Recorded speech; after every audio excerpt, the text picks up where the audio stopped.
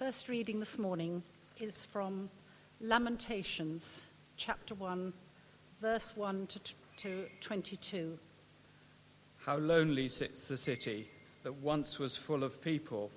How like a widow she has become, she that was great among the nations. She that was a princess among the provinces has become a vassal. She weeps bitterly in the night with tears on her cheeks. Among all her lovers she has no one to comfort her. All her friends have dealt treacherously with her. They have become her enemies. Judah has gone into exile with suffering and hard servitude. She now lives among the nations and finds no resting place. Her pursuers have all overtaken her in the midst of her distress. The roads to Zion mourn, for no one comes to the festivals. All her gates are desolate. Her priests groan, her young girls grieve, and her lot is bitter. Her foes have become the masters. Her enemies prosper, because the Lord has made her suffer for the multitude of her transgressions. Her children have gone away, captives before the foe.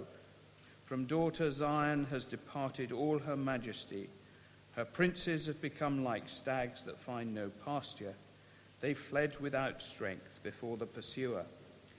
Jerusalem remembers in the days of her affliction and wandering all the precious things that were hers in days of old, when her people fell into the hand of the foe and there was no one to help her.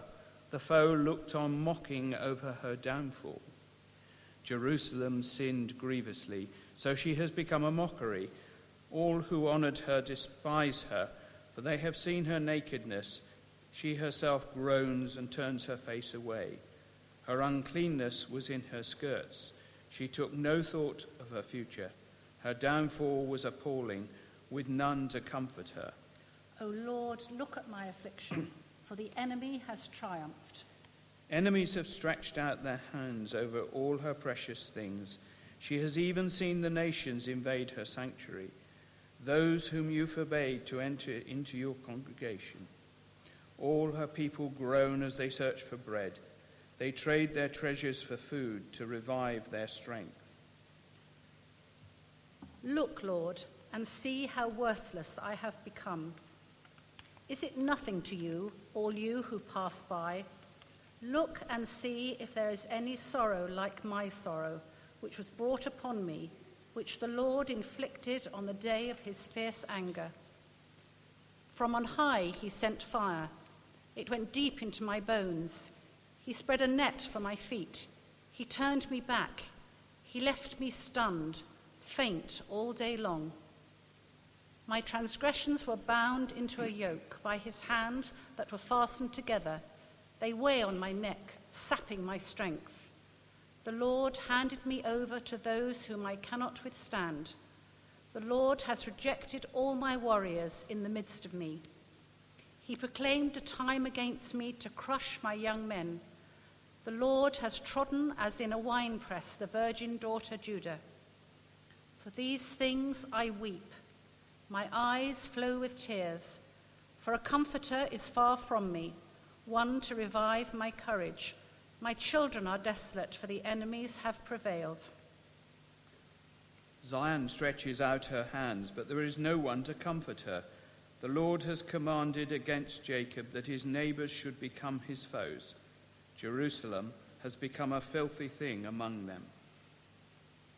The Lord is the right, for I have rebelled against his word.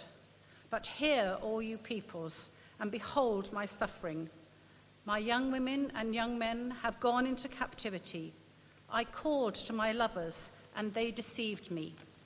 My priests and elders perished in the city while seeking food to revive their strength. See, O Lord, how distressed I am. My stomach churns, my heart is wrung within me, because I have been very rebellious. In the street the sword bereaves. In the house it is like death. They hear how I was groaning, with no one to comfort me. All my enemies heard of my trouble. They are glad that you have done it. Bring on the day you have announced, and let them be as I am. Let all their evil doing come before you, and deal with them as you have dealt with me because of all my transgressions. My groans are many, and my heart is faint. Our second reading is from Romans chapter 8, verses 19 to 27. For the creation waits with eager longing for the revealing of the children of God. For the creation was subjected to futility, not of its own will, but by the will of the one who subjected it, in hope that the creation itself will be set free from its bondage to decay and will obtain the freedom of the glory of the children of God. We know that the whole creation has been groaning in labor pains until now. And not only the creation, but we ourselves, who have the first fruits of the Spirit, groan inwardly while we wait for adoption, the redemption of our bodies. For in hope we were saved. Now hope that is seen is not hope. For who hopes for what is seen? But if we hope for what we do not see, we wait for it with patience. Likewise, the Spirit helps us in our weakness, for we do not know how to pray as we ought, but that very Spirit intercedes with sighs too deep for words, and God, who searches the heart, knows what is in the mind of the Spirit, because the Spirit intercedes for the saints according to the will of God. Amen. So today is the first Sunday in Lent, the 40 days leading from Ash Wednesday to Holy Week, period of preparation for the Easter commemoration and celebration. And during those Sundays, the 5 Sundays between now and Palm Sunday, we're going to work our way through the Book of Lamentations. Not a book we often read or hear preached on in our tradition, but in the long tradition of the whole church, it is one that has been regularly used as part of Lent and Holy Week readings and reflections. It's a book that from very early in the church's encounter with Scripture has been associated with grief and the distress that's part of the Holy Week reflection. And I went on Wednesday to an Ash Wednesday service at one of our local parish churches, and sections of that book set to music were part of the liturgy. The call, the reproaches as they're known, inviting the congregation to look at sadness and grief of the one calling them. That phrase, "Is it nothing to you, all those who pass by?" It's even actually in our own hymn book, a hymn for Good Friday, using that phrase, "Is it nothing to you, all those that pass by?" That verse that Libby read. We may not preach on it or read it often, but it has been a staple part of the listening and preaching and remembering of the church at this time, for years out of mind. Gregory, who was one of the great preachers of the early church, preached on it. Francis preached on it. Even our own Charles Spurgeon in the 19th century preached on it. So, over the next few weeks, we are going to spend some time with these poems. Because that's what it is. It's a collection of poems traditionally believed to have been written by Jeremiah, though contemporary research suggests that while in the form that we have it, it has been put together by a writer into a coherent whole. Actually, it's made up of several poems with several different patterns, probably written by several different people, perhaps even in different contexts. Probably, therefore, not Jeremiah. But whoever has collected and edited it, what we now have is a gathering and collating into one piece of poems of great power, great depth, to form a book of deep encounter. And of course, although I've been saying something about its place in the tradition of Christian preaching, especially in Lent, it's part of the Jewish scriptures, and it's used in that context very significantly. As a whole, the book is read every year in one sitting, as part of the services that commemorate the destruction of the temple, that loss of the centre of identity and worship and meeting with God that destroyed the nation.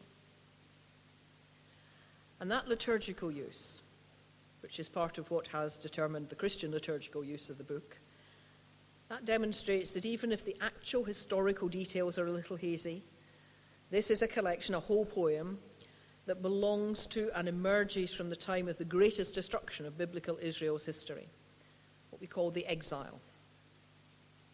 It's easy for us to forget the impact of the exile on the sense of the self of the nation of Israel. Easy for us to forget, but for the first followers of Jesus, and indeed for Jesus, it was as central an event as it was for the Jewish people at the time and ever since. The exile was the complete collapse of all that had defined and sustained them as a people and in their faith. History briefly told, the nation of Israel, under pressure from various larger nations, had made military alliances with others, and under pressure from Assyria, when Assyria came conquering, the alliances didn't hold, and Assyria conquered, and the city of Jerusalem was taken, and the country around Jerusalem, the part of Israel historically known as Judah, was overrun. The king escaped from the city but was captured and taken into exile in Babylon, along with, estimates of the numbers vary, but along with a significant proportion of the city's population, and certainly all of the elite, the political and the financial and the religious leaders of the city. And those who were left behind were left with a ruined city, with no infrastructure, no temple, and no hope. And Jeremiah was one of those whose words from that time have remained alive for us. And we can read in his writings in the book of Jeremiah something of the bewilderment and the despair. Because as well as the sheer horror of the military destruction, there was the existential, absolutely fundamental desolation that came with the sense that God had abandoned them. The conviction that Jeremiah articulates that the people held prior to this was that Jerusalem, and in particular the temple where God had promised to dwell, would never be taken. The city could never fall because God was with them, and so they could not be defeated. And then they were. And Jeremiah went with those who went to Babylon, and in much of the book of Jeremiah, what we read is the struggle of people to try and make sense of it. That's why Lamentations has traditionally been associated with Jeremiah. Lamentations forms the expression of the distress of the people who were left behind. And through the book, there are basically two voices, and we've heard them both this morning, the voice of the narrator and the voice of the city. The narrator is cast as a man, the city is a woman. That's why they read it the way they did this morning. And Lady Jerusalem is the standard presentation of the city, not just in this book, but in various parts of the story of Israel. And here she's given a voice to speak of her horror and her fear, her pain and her despair. And the narrator is looking at the city and at what has happened and is telling it and expressing it. And the poem is in the form of an acrostic. Each verse begins with a succeeding letter of the Hebrew alphabet. The overall form of the poem is somewhere between a dirge, like the ones that were sung at funerals, and a lament, the form we see in the Psalms, where individuals or a community stand before God, cry out their pain, demand God's intervention. Of the chapter we heard this morning, the first part, which is mainly the voice of the narrator, is roughly a dirge. It's similar into form to what would be sung at a funeral. And the second, the voice of the city, is mainly lament. Various themes for the book, and we'll cover them in a variety of ways over Lent. Issues of anger and judgment will come up. Questions of undeserved or inappropriately huge suffering. Themes around how Scripture is used liturgically and theologically, and how, as followers of Jesus, we read it. The relationship between the Old Testament and the New Testament accounts are always complex for Christians. Apart from anything else, there's the whole history of anti-Semitism in some of the ways in which Christians have dealt with the text, and we need to be alert to that. Apart from that, there is the question of how we read this book in particular. For it will have to be said this is bleak. There is little in the way of hope present in these texts. And how do we, as we approach Easter and the promise of resurrection, read a text in which God seems not to be acting in the way we are committed to believing God acts, if we take the story of the resurrection seriously as a disclosure of who God is? So there's another question we need to ask as we approach the poems and listen to their words. And you know, I can keep this up all day. This is all very important stuff as we try and read a text that's strange to us and unknown to most of us. And I can go on and I can give you a detailed analysis of the verse form and the structure. And I can explore the historical context of the various distresses referred to in the separate verses. And I can tell you more about the history that's being evoked in the images, the very careful way in which those images are controlled, and the historical and the rhetorical traditions that are being used. I can do that. I'm a good teacher. I can write a good lecture. Sometimes when I preach, my feeling and my emotion and my passion come through. And it's not unknown for folk who listen to me regularly to comment that they appreciate that, and even to ask why I don't do it more often, and why I don't let my feelings show more clearly. Well, there are several answers to that. The pulpit is not the place for a self-indulgent expression of private emotion. And I'm a very introverted person, and I'm not comfortable with offering my feelings for public scrutiny. And perhaps this, for me, is the most important aspect. I can't bear to encounter and express deep feeling, especially deep feelings of distress. I can't bear to have to own them. During the last week, some of us went to an event to raise money for the United Nations High Commission for Refugees. It was very well done, very carefully put together series of little sketches and songs and recitations. Some were very funny, some were classical. We heard the speech from Shakespeare's play Sir Thomas More, in which Sir Thomas calms a riot against the strangers with an impassioned plea for the welcome to the refugee. And one or two pieces where there were imaginative voices drawing on real stories of what's happening to the refugees. I was absolutely destroyed by the end. Not because I learned anything I didn't know, and not that I heard any fact or any truth I'd been ignorant of. It was because by their skill and their performance, those who were presenting it brought me face to face with the real people who are really having to pack one case and decide what to take and what to leave, and who are really watching out of the window until the moment comes that the soldiers are so close they know they can't stay any longer, and so they're escaping through their planned routes with no idea of where they'll go. And people who are really watching the boat beside theirs go under and nobody come up again. The real people, not the figures, not the graphs, not the faceless crowds I've seen on the news reports. It's a similar experience to the one that Jean brought to us when we Skyped her when she was being an accompanier in Palestine.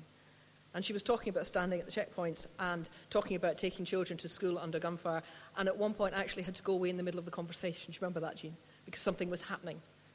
And it was real people. It was a similar experience to listening to Kathleen last week talk about young men in their teens wanting an education but not being able to have it because they've had to leave their certificates behind. They wouldn't fit in the suitcase. Real people. Come this afternoon to our Lent session and hear about real people. And most of the time I can't bear it. And I hide. I hide behind the political campaigning, which is important, which changes things, which really matters. And I hide behind the righteous indignation, which is justified, and our hypocritical power brokers need to be called to account. And I hide behind my own, I am too small and can't change anything, and therefore I don't have to pay attention. And when I read Lamentations and encounter Scripture, I hide. I hide behind the history and the literature and the need to teach the background because you don't know it and to explain the structure, and even my delight in the beauty of the verse because it is wonderful. And I hide from the real people in this poem who lived in a city that was razed, and the children who were killed and the women who were raped and who are still living in this world and who are real human beings like me with the same capacity as I have for hope and fear and love and despair and getting up and going to bed. And I hide from the call, the stark call of this poem to recognize the despair. And I hide from the darkness in my own heart. I was joking with people about preaching on Lamentations. This is real give up and die stuff. There is no hope in these verses.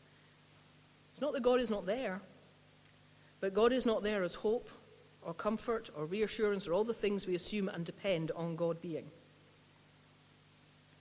And this book, this poem, if we dare, hear it speak to us as the word of God, will not let us hide.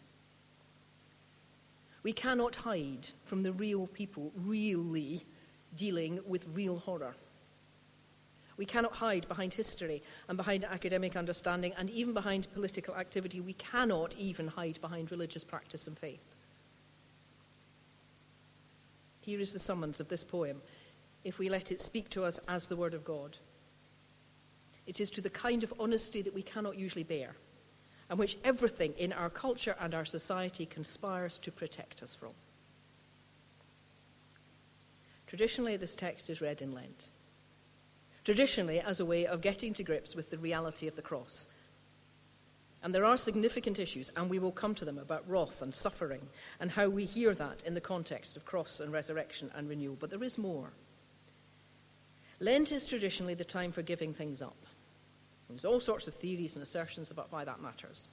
But one of them, surely, is that we take the chance to uninsulate ourselves from our own experience and the experience of the world.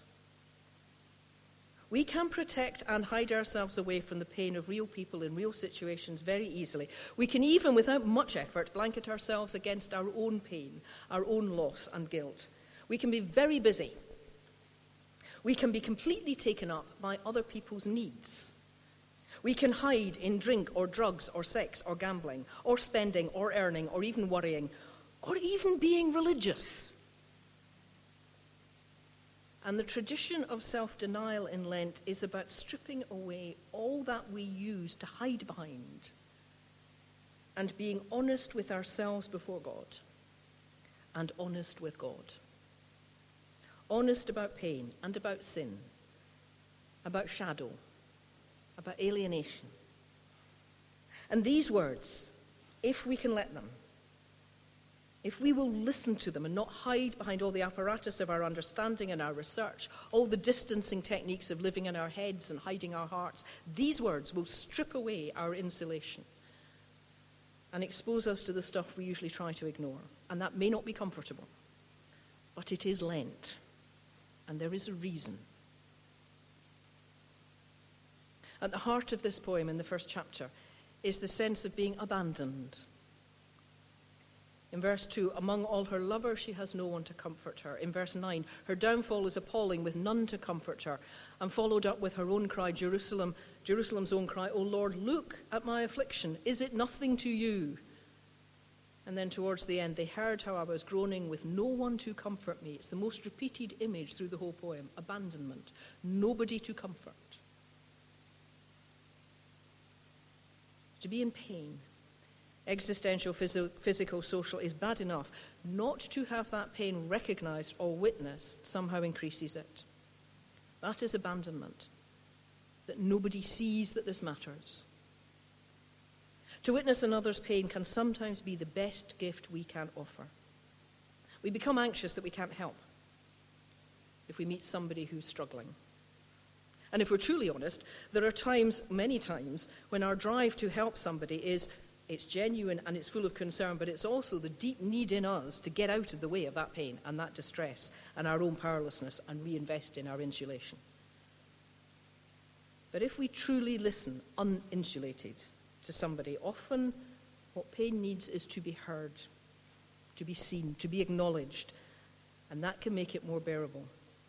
The agony of too many people today is that nobody notices, that the world has forgotten and their story is not seen or is denied or trivialized, and they are abandoned. And when we feel helpless in the face of need, or driven to do something, anything, it's worth remembering all sorts of things may be required of us, but perhaps this above all else, that we see and come face to face with the truth of pain and suffering and bear witness to it. But the poem calls us further. It calls us into the experience of abandonment, or it calls us to acknowledge the experience of abandonment. When we come in a few minutes to share bread and wine, we will hear the words again. Every time we eat this bread and drink this cup, we proclaim the Lord's death until he comes.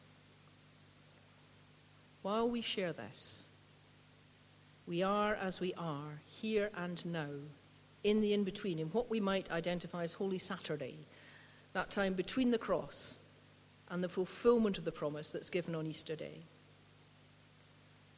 And Lamentations is a Holy Saturday text.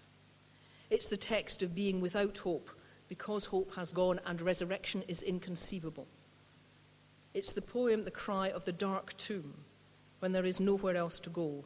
The groan, that is the time of being held in corruption and not yet seeing the promise.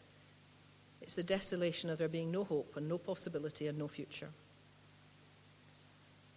And I believe that that is how we can hear and how we can speak these words, because they speak to us of the reality of a world in which resurrection is not yet, in which all creation groans.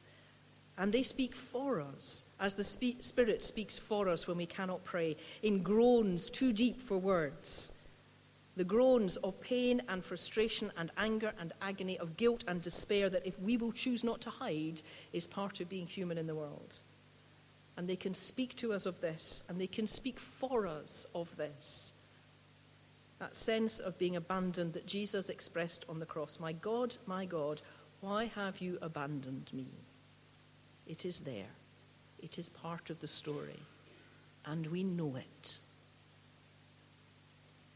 It's too easy to reach quickly for the hope and the promise of resurrection as if it was the most natural thing in the world.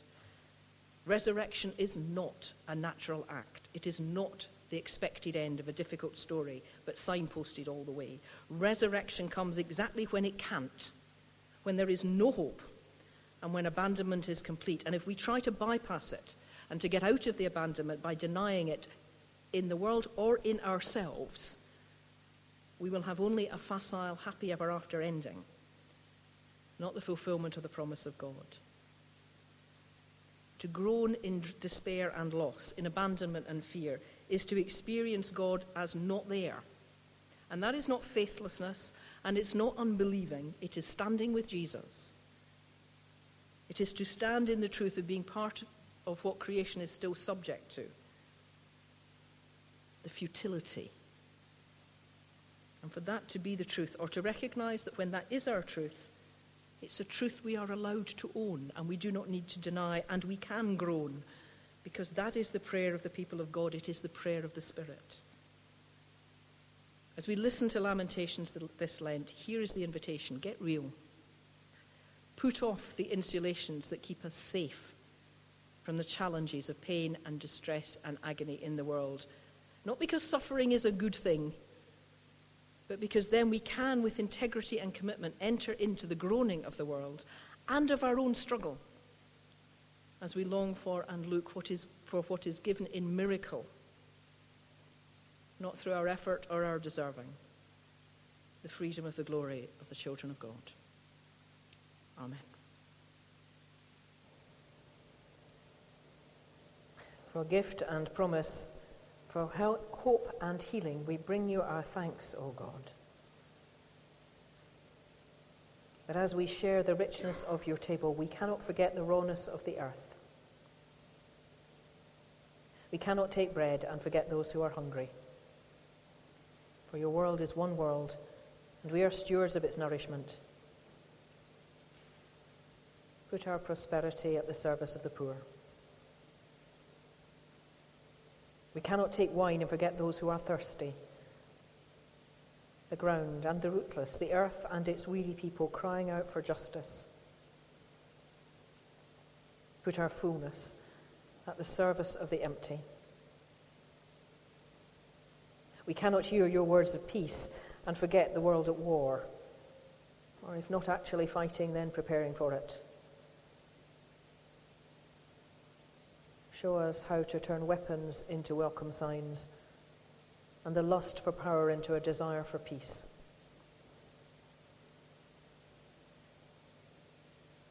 We cannot celebrate the feast of your family and forget our divisions. We are one in spirit, but not in fact. History and hurt still divide your church. Heal the church of its brokenness. We cannot receive the gifts of your life without recognizing the brokenness in our own lives. We remember before you family and friends about whom we are worried because they are ill, they are in distress, or there are broken relationships.